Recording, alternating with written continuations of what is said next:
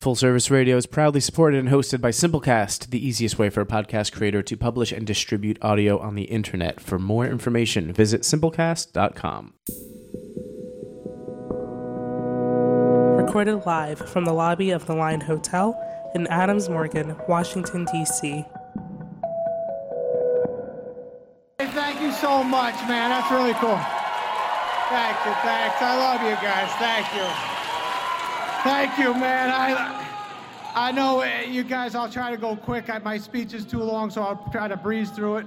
And I love you. Just in case they cut me off, I love you to my wife and to my kids and my family, and I love you. Hello, and welcome to the Sun Cinema Podcast, a weekly radio show that examines the highs and lows of the medium of film through the filtered lens of Washington, D.C.'s only privately owned art house cinema, Suns. I'm your host, Jason Cawley, and I'm here with my co-hosts, as always, and the Suns proprietors, David Cabrera and Ryan Hunter Mitchell. Gentlemen. Hi. David made it. David made it. Like as soon as we sat down, we got a delivery at Suns. He had to run back. It's too bad we didn't get that on air, again. Like, how many times have we got it on air that David's had to go run? Sorry, David's got to leave. A long sigh. What was that? Adam Sandler's Oscar awards speech? It was not. One might think it would be, but it was not.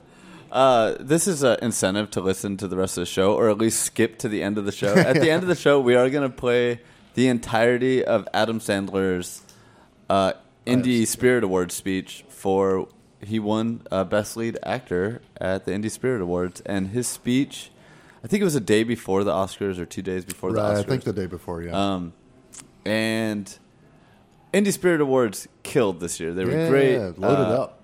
We've kind of I've been floating this conspiracy that A24 was actually snubbing the Oscars, and I think, let's just go through some quick little things about the Indie Spirit Awards. A24 had like 18 nominations. It ended up winning Best Picture with The Farewell. Yep. Uncut Gems got, I think, Best Director for the Safdie brothers, maybe even Best Screenplay, and it got Best Actor. The Lighthouse was up for A24 kind of dominated, aside from Marriage Story and a few other things that ended up winning pretty well. A24 kind of dominated the Indie Spirit Awards. And I think that's where they put all their energy into this year. And I think it would have paid off even bigger if the Oscars hadn't done an okay job this year. Yeah. How about those Oscars, huh? We do this every year, and we talk about it, make these predictions and all this stuff. And so many people this year were making predictions more than ever. And I'd breeze through them once I'd made my predictions, and I began getting very nervous over the weekend because it's just bragging rights and stuff. But we go over to someone's house and everybody votes, and we do this whole thing. And I've won it for the last 4 years since we've been doing it. And so this year I was like, as you know, if you listen to the podcast, our last podcast preceding the awards, I was like, Parasite's going to win Best Picture, and I got really shaky Saturday or Sunday afternoon before the Oscars. Was everybody picked 1917, everybody, and I was like, oh no. So I went into the viewing party and basically made an announcement early on, either I'm going to crush this thing across the board, or I'm going to leave here with 5 things right out of 25 nominations or whatever. And luckily the Oscars got it right. Yeah. Also, Did you win? Yeah. You had us convinced a week before, because I was definitely in that boat. I'm like, they're going to just go with 1917. They don't want to give it to a foreign language picture or a Netflix movie. Right. They got this war movie, but I think I think if the Oscars had been a month before, it would have been 1917. But I think Hollywood press was just giving so much shit to the Academy. You cannot pick 1917 this year. Right. You got a good year. But I think you said it, either you were going to win or this was going to be the last Oscars viewing party. Yeah. No, it truly was. I felt like if they can't do this year, then, it's over. They've lost any sense of relevance. Not that they have a ton now, but at least they woke up and said, hey, you know what? It's inarguable that this, if we're comparing things, and I know it's hard to compare art and all this crap, but if we're doing this, and we are, then there's one movie above everyone that was critically acclaimed, would be a nice way to put it, or a soft way to put it, and had an American audience transfixed, had an international audience transfixed. Everyone agreed this was the best picture. And the numbers were great. It was doing great worldwide. Oh, sure. It's near 30 million domestically, which is great. Yeah, for a foreign film? Are you kidding? Yeah. Is that the highest? International film, sorry. I don't know. I'd have to look that up. Thanks for giving me that. Yeah. Well, also within that last month, I mean, it just kept going. Like, it kept playing. That we talked about how, like, there was some back and forth about us being able to show it, and that was based around the fact that no one anticipated it staying in theaters that long. Because it was out since October, right? Yeah, and it just kept getting more and more hype, and more people were seeing it and loving it, and AFI was putting out black and white release the weekend before. Yeah, like, or the weekend of. Yeah, either way, or either one. Yeah, it had legs. It kept on going. Yeah, it never really left the theater in a way. It kept hanging around. And then, of course, once the nominations came out and all of that, it, got that hype again. Timing-wise, it just couldn't have been better.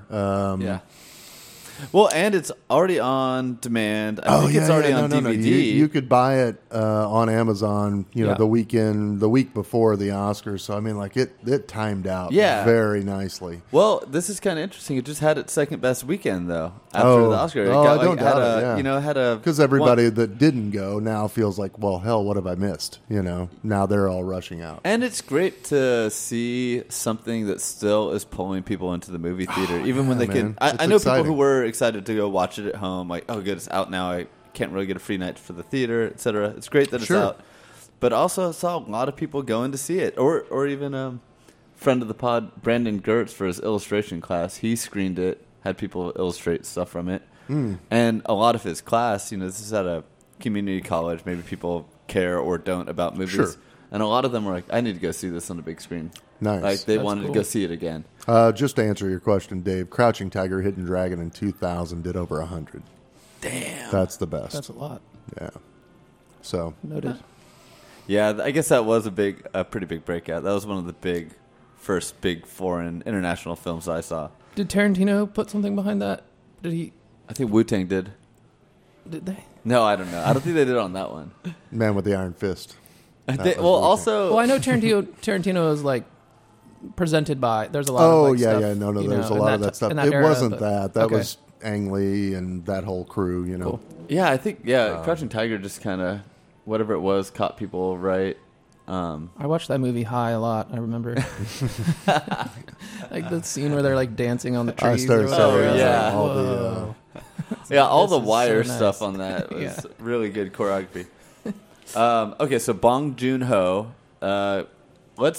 Sorry, this is old news for everyone who's probably has the internet and even pays if you attention at all. Yeah. Even if you didn't watch the Oscars, you're able to listen to this. Yeah. You probably saw Bong Joon-ho just hanging out with all his Oscar statues, and the best one of him making them kiss. So good. Wonderful.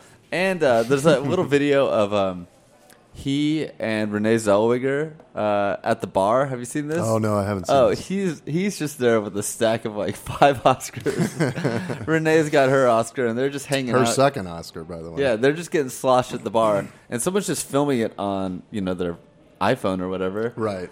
And because these phones are so good now, the whole thing looks cinematic. It looks like you're like in part of The Godfather. You're just like just someone shooting them at the bar, and it looks beautiful. Just them with their Oscars, just chumming it up. So Bong Joon-ho's Queen for a Day. Yeah, got his 3 Oscars, and I mean, deservedly, and can go do whatever he wants. What is he not going to do? Yeah, well, it seems that he's not going to do Marvel. Right. Which I think he's hinted at before. Yeah. I remember reading something, I don't know, a few months ago where they had asked him a Marvel. I think what had ended up happening, this was when Scorsese put it down. They reached out to him for comment, and he said, hey, I think they're fine. All forms of entertainment have their place, blah, blah, blah. And they were like, well, would you ever direct a Marvel? And he's like, no, I have a fear of spandex. Yeah, he doesn't like tight clothes. Right, exactly. So... That's his number. I mean, you talk about like a great answer to that question. I mean, he has great takes kind of on everything. Oh, that's it, right? Like he's just so well prepared. His whole for thing this. for doing a black and white thing was like, yeah, all the classics are in black and white. Right. Yeah, just so these put easy mine out answers. in black and white, Yeah, the classics. Yeah, he doesn't need to say a lot. Right. But with the Scorsese thing, he kind of did bridge it well because he did also he kind of paid. No, Scorsese's I'm kind totally of right, yeah. But also, right, I'm shortening his comment for sure. Yeah, he definitely played into Scorsese's comments as well. Giving them validation before he kind of dismissed it as just being scared of spandex. Here's IndieWire reporting: Bong Joon-ho won't go Marvel after Parasite's success. We aren't suitable for each other. I don't think Marvel would ever want a director like me. Says as Parasite nears $30 million at the U.S. box office. Yeah, and I think it's good. It seems like he might go into TV. Sounds like HBO's really itching to do a Parasite adaptation. Yeah, no, I think there's already things there in the works for sure. Who knows, man? I mean, I used to they used to always tick me off, but I think there are some case studies where you could say, just. TV's so good, the money's so good there now. I mean, it's not like you're going to lose production value or anything like that. And if he's directly involved, I mean, I'm game to give it a shot. I'm not saying it's. Yeah, I guess if he was involved. Yeah, I mean, he's just I think it's a continuation or extension of that storyline, a little bit. So we'll see what it's just like a reality show about living in the basement. Yeah, right. Also, did you see two things? Criterion is putting out Parasite and they did Roma. Memories of Murder. Wow, very good because they're and maybe there was one other one, but I saw something.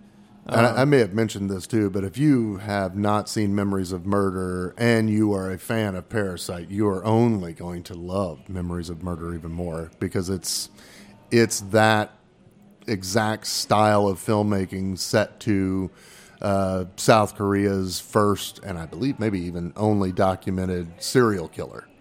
So it's it's a detective story, and you can only imagine Bong Joon-ho doing a detective story. It's so much fun. I've heard it's so good. I've heard people compare it a lot to the Swedish Insomnia.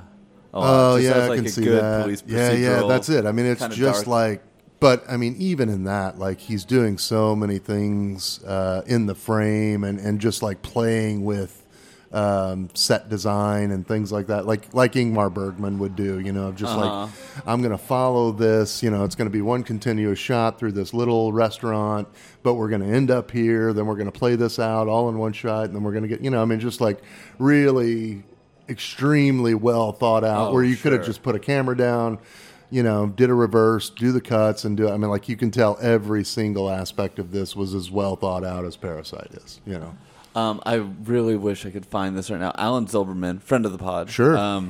Writer for BYT, yeah. He had some interview with Bong Joon-ho back. I think Obama was going to show Mother, do a screening of his movie Mother at the White House. Oh, interesting. And damn it, I can kind of remember how it basically goes Bong Joon-ho going, "Oh, really? It's pretty dark. It's not." Sure, you want to do that? I hope he doesn't think that it's like a family movie. right. And then Alan explained to him, no, I think he likes, I think he likes interesting work. I think he's a pretty cool guy. I think he knows what's going on. And Bong Joon-ho was just flattered, oh, I'm so glad that he appreciates dark movies as long as he knows it's not like a fun family movie. I think the U.S. could very quickly adopt Bong Joon-ho, and we would all be better for it. we would be so lucky. He's also he's going to be the guest editor for the March 2020 issue of Sight and Sound. Oh, nice! That's be fun. Cool. Yeah. Damn. I'll actually pick it up for sure. Well, speaking of not exactly Marvel, but let's move to the DC universe. Yeah, Extended universe. you saw some stuff out in L.A., right? Yeah, I went to the Vista in LA and saw Birds of Prey, which was not on my list of things to see. I think I watched part of the Suicide Squad movie. It was so awful. It was unwatchable. Oh, no. I couldn't finish it, honestly. I think I watched Justice League on Ambien, and it was so bad. Wonder Woman was fine. I think it's like one of the... Yeah, I mean, Gal Gadot's such a star and whatever. But yeah, but Chris Pine, it's like kind of fun. Sure. If you thought about it too much, I didn't think it held up very well. The politics were fine in it. Yeah. And Joker, I guess, isn't in the DCU. Sure. Again, it was fine. I far preferred Birds of Prey to even Joker. I think it's the best thing to come out of the DC movie world since Dark Knight Rises. So here's I'll fly through my thoughts here. Birds of Prey and the Fantabulous Emancipation of One Harley Quinn. That's already obnoxious. Like, that is the full title of the movie. Right. And that's pretty annoying. That's the full title? Yeah. Yeah, Fantabulous Emancipation. Yeah, it's... Right. But, so that's obnoxious. But I'll give a lot of credit. I'm going to give it first to the writer. I haven't... Christina Hodson, she'd written Bumblebee, which I did not see that. I can imagine it's fine at best. However, this movie was like very much of now. It was very of the moment. It's very girl power. It's like an ensemble cast of all the Birds of Prey coming together. It's a breakup movie. Harley Quinn breaks up with Joker off screen. Mr. J, right? Mr. J. Yeah. But the writing, instead of just like a studio trying to piece together some pop culture references and make it feel a little now, right? It seemed like it was from a writer who maybe is actually in the little world of snarky Twitterers and content providers. So it just felt a little more real and had an extra layer. Like, it wasn't just surface level on that. I mean, it's still like a big budget movie, but it just did all these things well with a lot of good choreography. If it had any fantasy elements, it took you there in an interesting way. Yeah, and I mean, I think this is part of a larger conversation on just kind of where we are as moviegoers. But, you and I were talking before the show, in a case like this where you can take the pieces and parts, and not the sum, but just look at the pieces and parts and go, oh, this was well done. This was well done. Uh-huh. I was entertained for an hour and 45 minutes, or whatever it was. And that's okay. That's enough for this kind of movie, Like, not everything has to be the greatest thing ever. Yeah, it doesn't need to be the greatest thing ever. And also, what I really liked about this is that essentially these are bad guys. Your protagonists are bad guys. Yeah, this is a better conversation, I think. And it actually let them be bad instead of like even Joker. If anyone saw it, like he's a victim of society and mental illness and the government, welfare cuts. Yeah, exactly. And being made fun of by elitist TV personalities. And that's how you get the Joker. Yeah. And I'm fine with being sympathetic to him, but it's just like, why not let a bad character be a bad guy? Why can't? Well, and let us fill in those blanks. You don't have to have a speech about it. You know? Yeah. I mean, we filled all those blanks in on Taxi Driver just fine, and everybody has for the last 45 years. Yeah. And it doesn't address any of that stuff head on. Yeah, you can actually have a more like Uncut Gems. I think did this really well. What a flawed character. But we don't know why he ends up. There's no like, well, I guess my father's alcoholism and gambling addiction went to me, came down to me. You don't ever know why he's in the situation he's in. He's just in the middle of a bad situation that's getting worse by the minute. And he's an abusive character himself. And he's awful. He's awful. There's no moral reason you should root for him. Very little redeeming qualities except for the fact that you just root for Adam Sandler. And the Harley Quinn character. Okay, Margot Robbie is just a blast to watch. I remember in the Suicide Squad movie, her accent was all over the place. I heard that movie was just scraped together off the cutting room floor. Like, they couldn't get everyone in the same scenes. It was made over 2 years. It sucked for a lot of reasons, but just had no vision. It was real pieced together. Yeah, felt that way. And she was kind of inconsistent in it. And I know she's a good actress, so I was like, that's kind of odd. She does a great Brooklyn accent in Wolf of Wall Street. Yeah. In this, her accent's awesome. People did note that it's very similar to Bernie Sanders. She even notes in the movie that she's a Bernie voter, so she gets some props for that. That's cool. But she rolls into a police station with a shotgun filled with glitter beanbags and just roughs up a whole police force. It is awesome. It doesn't. Right. They let the bad guy actually do some awful things. She gives a kid alcohol. She is whooping police ass the whole time, and she does bad things. She's annoying. She's a little condescending to the Chinese man that she lives above, and then he fucks her over. Everyone's fine being kind of bad to each other, and I just wish movies would get rid of having to have some moral compass on characters. Let them be flawed. And she's still fun. You root for her, and there's all these. You do see that men are evil. They get to do the fun girl power and just shit talk men, but it's not exactly relying on their coordination with men. Also, they actually get to be just badass women. Rosie Perez is in it as a cop who gets her badge taken away and then is a badass. Yeah. So Rosie Perez is great. Mary Elizabeth Winstead, I always like her. Yeah. She's a funny character. Everyone calls her the crossbow killer, but she insists that she's a huntress as her character name, and they just make a good riff of you know what? Even if you get good at martial arts or something, you're coming up with a dumbass alter ego to be a comic book character. So they're making fun of that. When it takes you into interesting world building, they did Gotham, felt a little more like L.A. this time. There's warehouse districts. That's all fun. It's good. It takes you. Eventually, you get to a abandoned dystopian Coney Island that's been run down for 30 years. And that's a great setting for hitting. She beats up people with a hammer, with a comically large hammer. The sledgehammer for the bell. Exactly. And it feels like 60s Batman when it wants to. It's very colorful, great art direction. And aside from the Raid or John Wick, some of the best choreography for a long time. It's not a lot of CGI fighting. It's not a lot of. It's over the top in a fun choreography way, not over the top and in the execution of it. Yeah. There's gravity. Gravity exists. Right. Things like that. It's fun.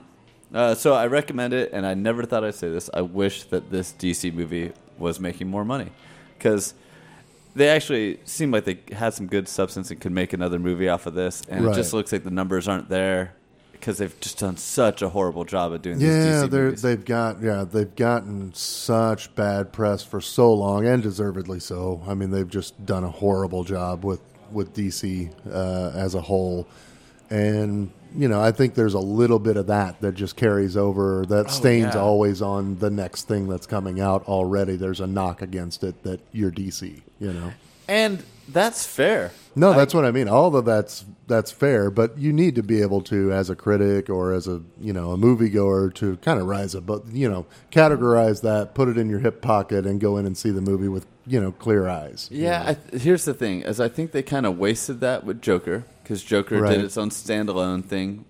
Meanwhile, there's a whole DC universe that they're trying to make happen. Sure. There's another Wonder Woman coming out soon, so they're very much. Yeah. They're still trying to make DC universe happen. But at the same time, they've just recast Batman. It sounds like a totally different direction they're going with Robert Pattinson. Fine with that. Sure. They did a one-off with Joker that'll probably turn it to its own DC universe. So they just have no focus. They're not even sticking with whatever their plan was. Well, and again, this is we're talking about something we've talked about before, but that's the difference between DC and Marvel, right? Yeah. There are myriad reasons why it's problematic from the Marvel side too, and from a creative standpoint. All those things are all valid points. Except what you do have to give them is they know what they want. They get what they want, and they deliver what the fans want. Oh, yeah. Everyone knows when they're going in to see a Marvel movie that if they're on board with Marvel and what they're doing, they're just going to have a great time, because they're not going to surprise you and throw any hard lefts or hard rights at you. I think a big part of what Marvel's success is this whole Kevin Feige running the thing. And don't get me wrong, I think if there's a janitor at Marvel who reads comics, he could come up with a better version of the whole universe than Kevin Feige. It's just the fact that they have one person kind of keeping everything alive. They delegate. They delegate people, let different directors make movies, but even those those directors like Favreau, I mean, they know what they're getting in Favreau. Favreau's a company guy, for good or bad. There are good and bad aspects of that. I mean, again, he's willing to play ball and stay within the parameters of what Iron Man and the Avengers needs to be. But it also takes someone like that who can have those conversations at an executive level. And Jeff Bridges said that in an interview. It was just like, here's the thing about Jon Favreau. He's a great communicator with actors because he's an actor. He knows how to talk to writers because he's a writer. He can direct like anybody.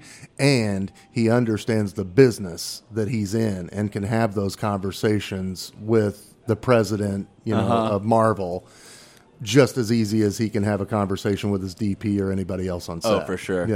That takes that kind of guy to make that movie over and over. And I'll say this, I, as someone who pretty much enjoys all the Marvel movies, but I think they have a ceiling for how good they could be as art or cinema, which it's a low ceiling. But I enjoy most of them, and it's because Favreau, the guy's he's got a good knack for comic timing. Oh, he's got a great sense of humor. He's wonderful in the Spider-Man movies, like where he's truly acting. He's still got chops. Swingers he made some good indie comedies. I mean, he did the classic Hollywood story. Moved out to L.A., wrote a great script, managed to get it off the ground, had a great star in Vince Vaughn and a friend, and then just went into the studio system and said, I can play in here. So I'll say this about Birds of Prey, and I think it has to do with the DC model, is because DC has never got to focus, and their movies have kind of been tail spinning and critically slammed, and the numbers have been kind of diminishing.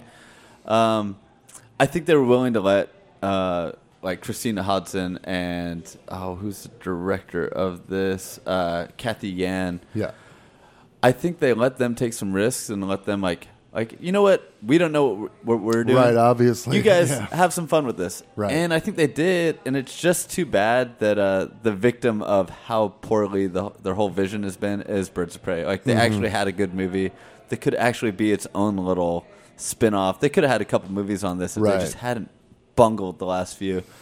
But go see it. Yeah, it's definitely paying for the sins of previous movies, it feels like.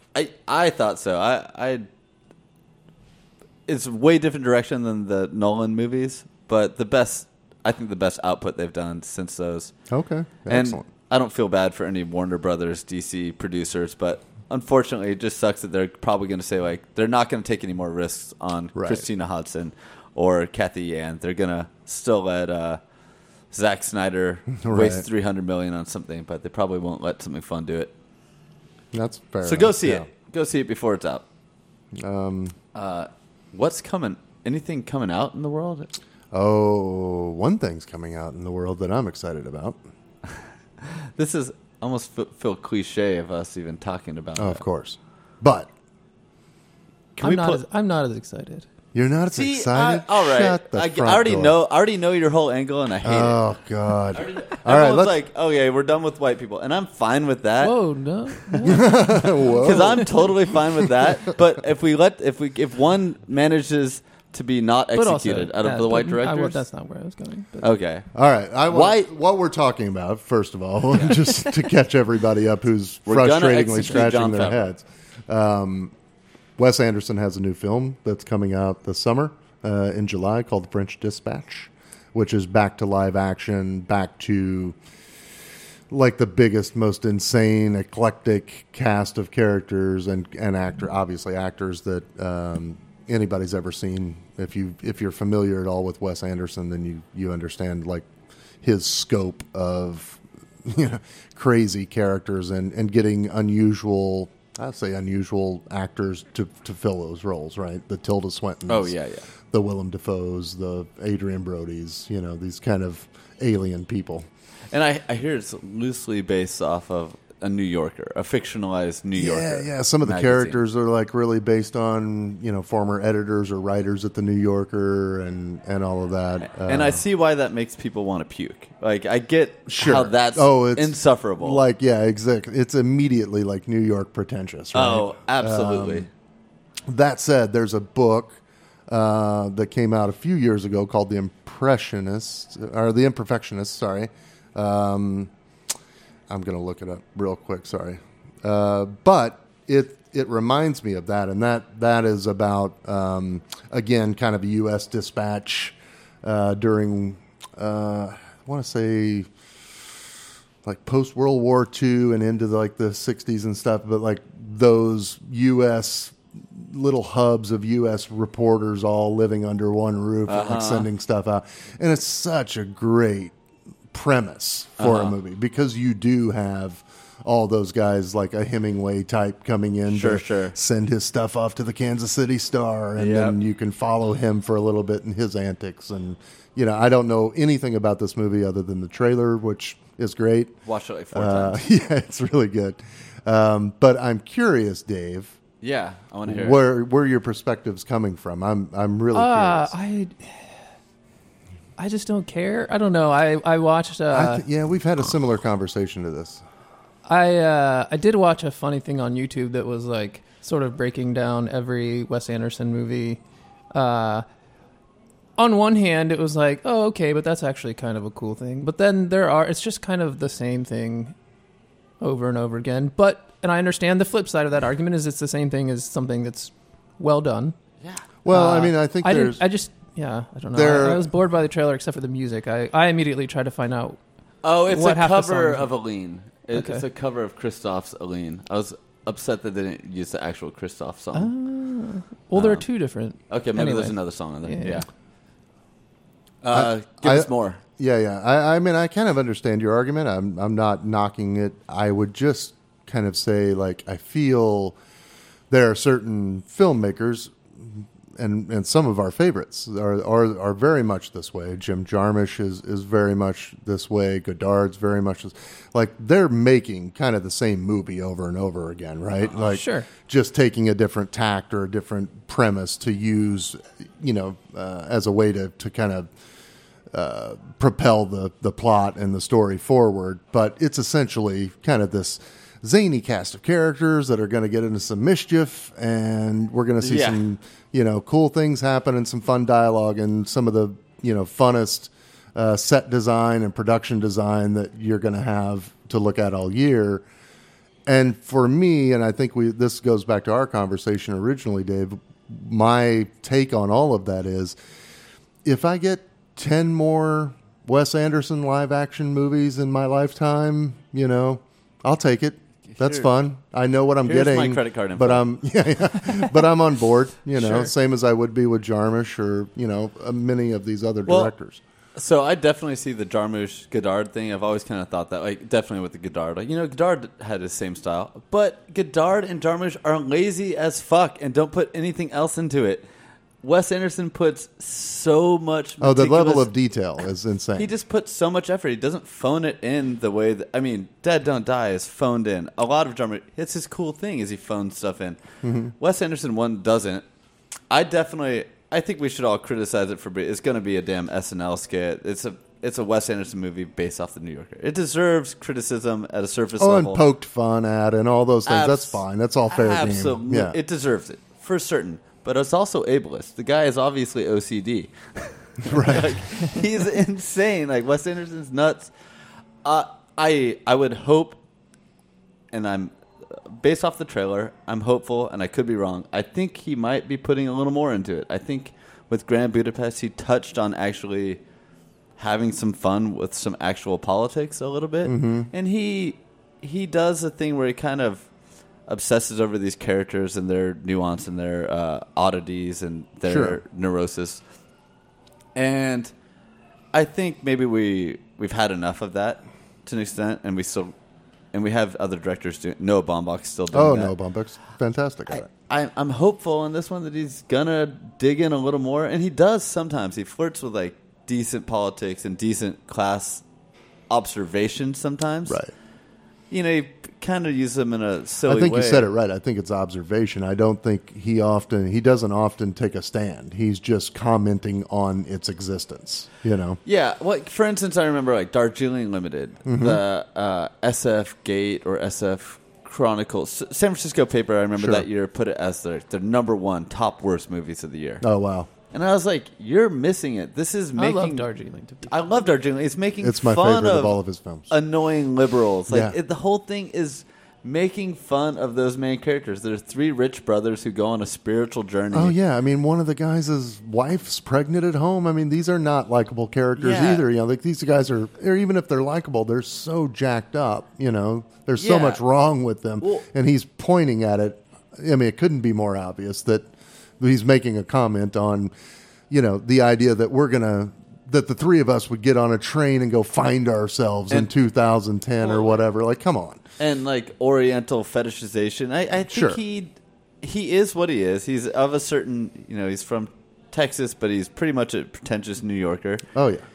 He's aware of that, but I think he's willing to like not hold back on criticizing that trope that he is. Like I really do think he maybe he isn't. Maybe he is just like obsessed with that insular world, but he seems to be like poking more than just poking fun, like showing how flawed and shallow it is, and having fun with that. And he is what he is. He's in the group that he's in. I think he does great work. I just, I get. I'm just all not the excited about it. I'm sorry. Okay. So I'm not. good. I'm not like, oh God. Well, I About know- it. I was like, okay, fine, like, whatever. Have you been that way on most of his films, like Tenenbaums and others? I Grand didn't. Budapest. I felt the same about Isle of Dogs. I haven't even seen it. Oh, I just didn't. it was good. I didn't. This is worst. I didn't care. I don't Right. know. I I felt the heard- same way about Jarmusch after a certain point too. Like I didn't. I've heard Patterson is good. I want to see that. Patterson's amazing. Yeah, I don't want to see the Dead Don't Die because literally everyone said it's terrible. But. Yeah, I saw it 3 was times. It's pretty bad. So bad. It was so, and it made a lot of people's top 10 lists. I don't get it. But I also don't like. I probably like less of Godard's movies than I do.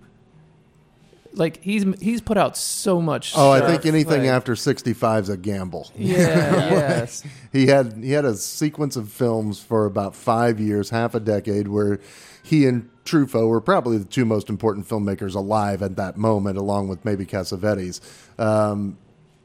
And after that, he just starts getting It's way super heady. political. Yeah. And Maoist, and I mean, like not just like political in terms of France, but like in Slightly terms of theatrical. humanity. Yeah, like on a large scale political.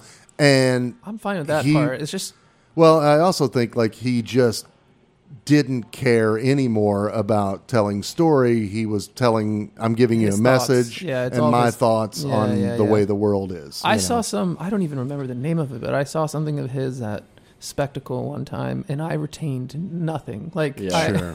I just was like, "This is dreadful." It was a lot of just images and a lot of his words, which is Fine. art, I guess. Yeah, it's very art. It's very art. Yeah. And you'll never hear That- me criticize the chairman, but I don't think he does a lot with his mouths. Yeah. No praxis. I do think the thing is with Wes Anderson, with the Isle of Dogs, for instance, that was like probably that's the worst movie of his in my mind. Oh, by far to me as well.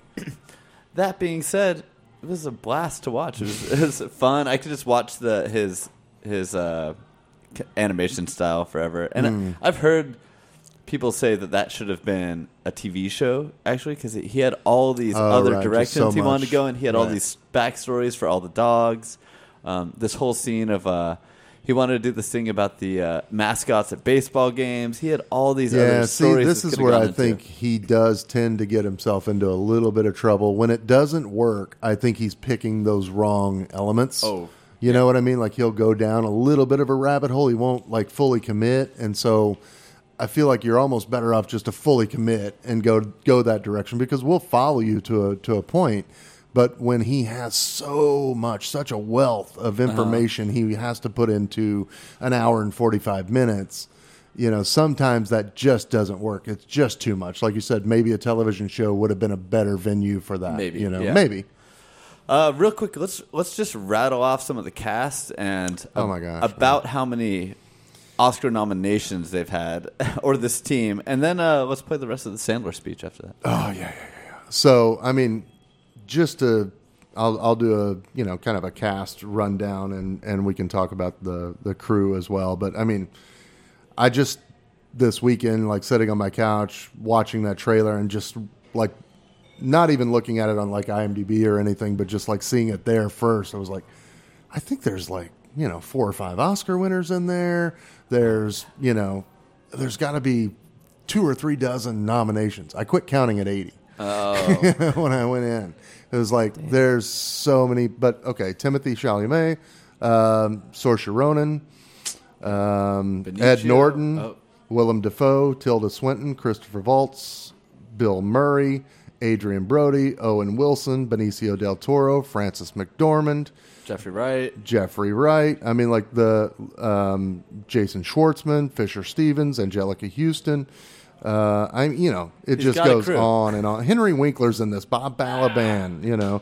Like these great people are in this. Yeah, it's gonna be a blast. I'll bite. I mean, if I'm disappointed, fine, but it looks damn fun. Yeah, I mean, come on, Robert Yeoman's back again and DPing this thing. I mean, he did Grand Budapest and Moonrise Kingdom for him, and has done so many great things as DP. Going back to the early '80s. And the symmetry is going to be great. It's going to be one of the most symmetrical movies of 2020. Yes. All right. Should we let's listen to the rest of Sandler give his speech. I recommend listening to the whole thing. Go and watch it. This is him. Yeah. See Uncut Gems if you haven't. I mean, absolutely. But Sandler is in perfect form, I think, in this acceptance speech. It would have been so fun to see him at the Oscars, but he is trolling the Oscars. Yeah, he is being for sure. Insufferable Adam Sandler. Just so you know, because we didn't give him credit for Uncut Gems, he's back on his bullshit. And Here Get he ready. is. Let's play it. Thanks, Alexia. I stand before you trembling with thankful glee as I receive the so-called Best Actor trophy, independently speaking, of course. First off, it's great to see our host, Aubrey Plaza, again. Aubrey and I did a movie entitled Funny People 11 years ago. That was actually the last time critics pretended not to hate me for 5 fucking minutes. Catch you in another 11 years, Aubrey. Okay. I'd like to also give a shout-out to my fellow nominees, who will now and forever be known as the guys who lost to fucking Adam Sandler. How did that happen? Independent movie, Adam Sandler? To get my movie, I had to live in my car outside of fucking Ralph's, begging for nickels on fucking Kickstarter. And all Sandler had to do was get Ted Sarandos stoned. A few weeks back when I was quote-unquote snubbed by the Academy, it reminded me when I briefly attended high school and was overlooked for the coveted yearbook superlative category Best Looking. That accolade was given to a jean jacket wearing feather-haired douchebag by the name of Skipper Jenkins. But my classmates did honor me with the allegedly less prestigious designation of Best Personality. And tonight, as I look around this room, I realize the Independent Spirit Awards are the Best Personality Awards of Hollywood. So, let all those feathered-haired douchebag motherfuckers get their Oscars tomorrow night. Their handsome good looks will fade in time, while our independent personalities will shine on forever.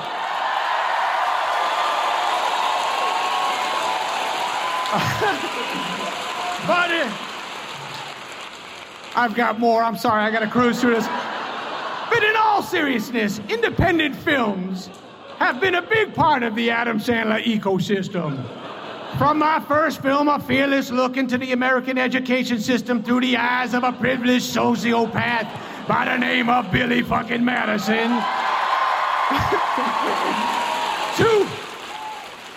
to my searing exploration of American college foosball and its manipulation of socially challenged athletes like the Mr. Bobby Boucher. I have tried to sell my truths with a truly independent spirit while also cashing some truly disturbingly large paychecks.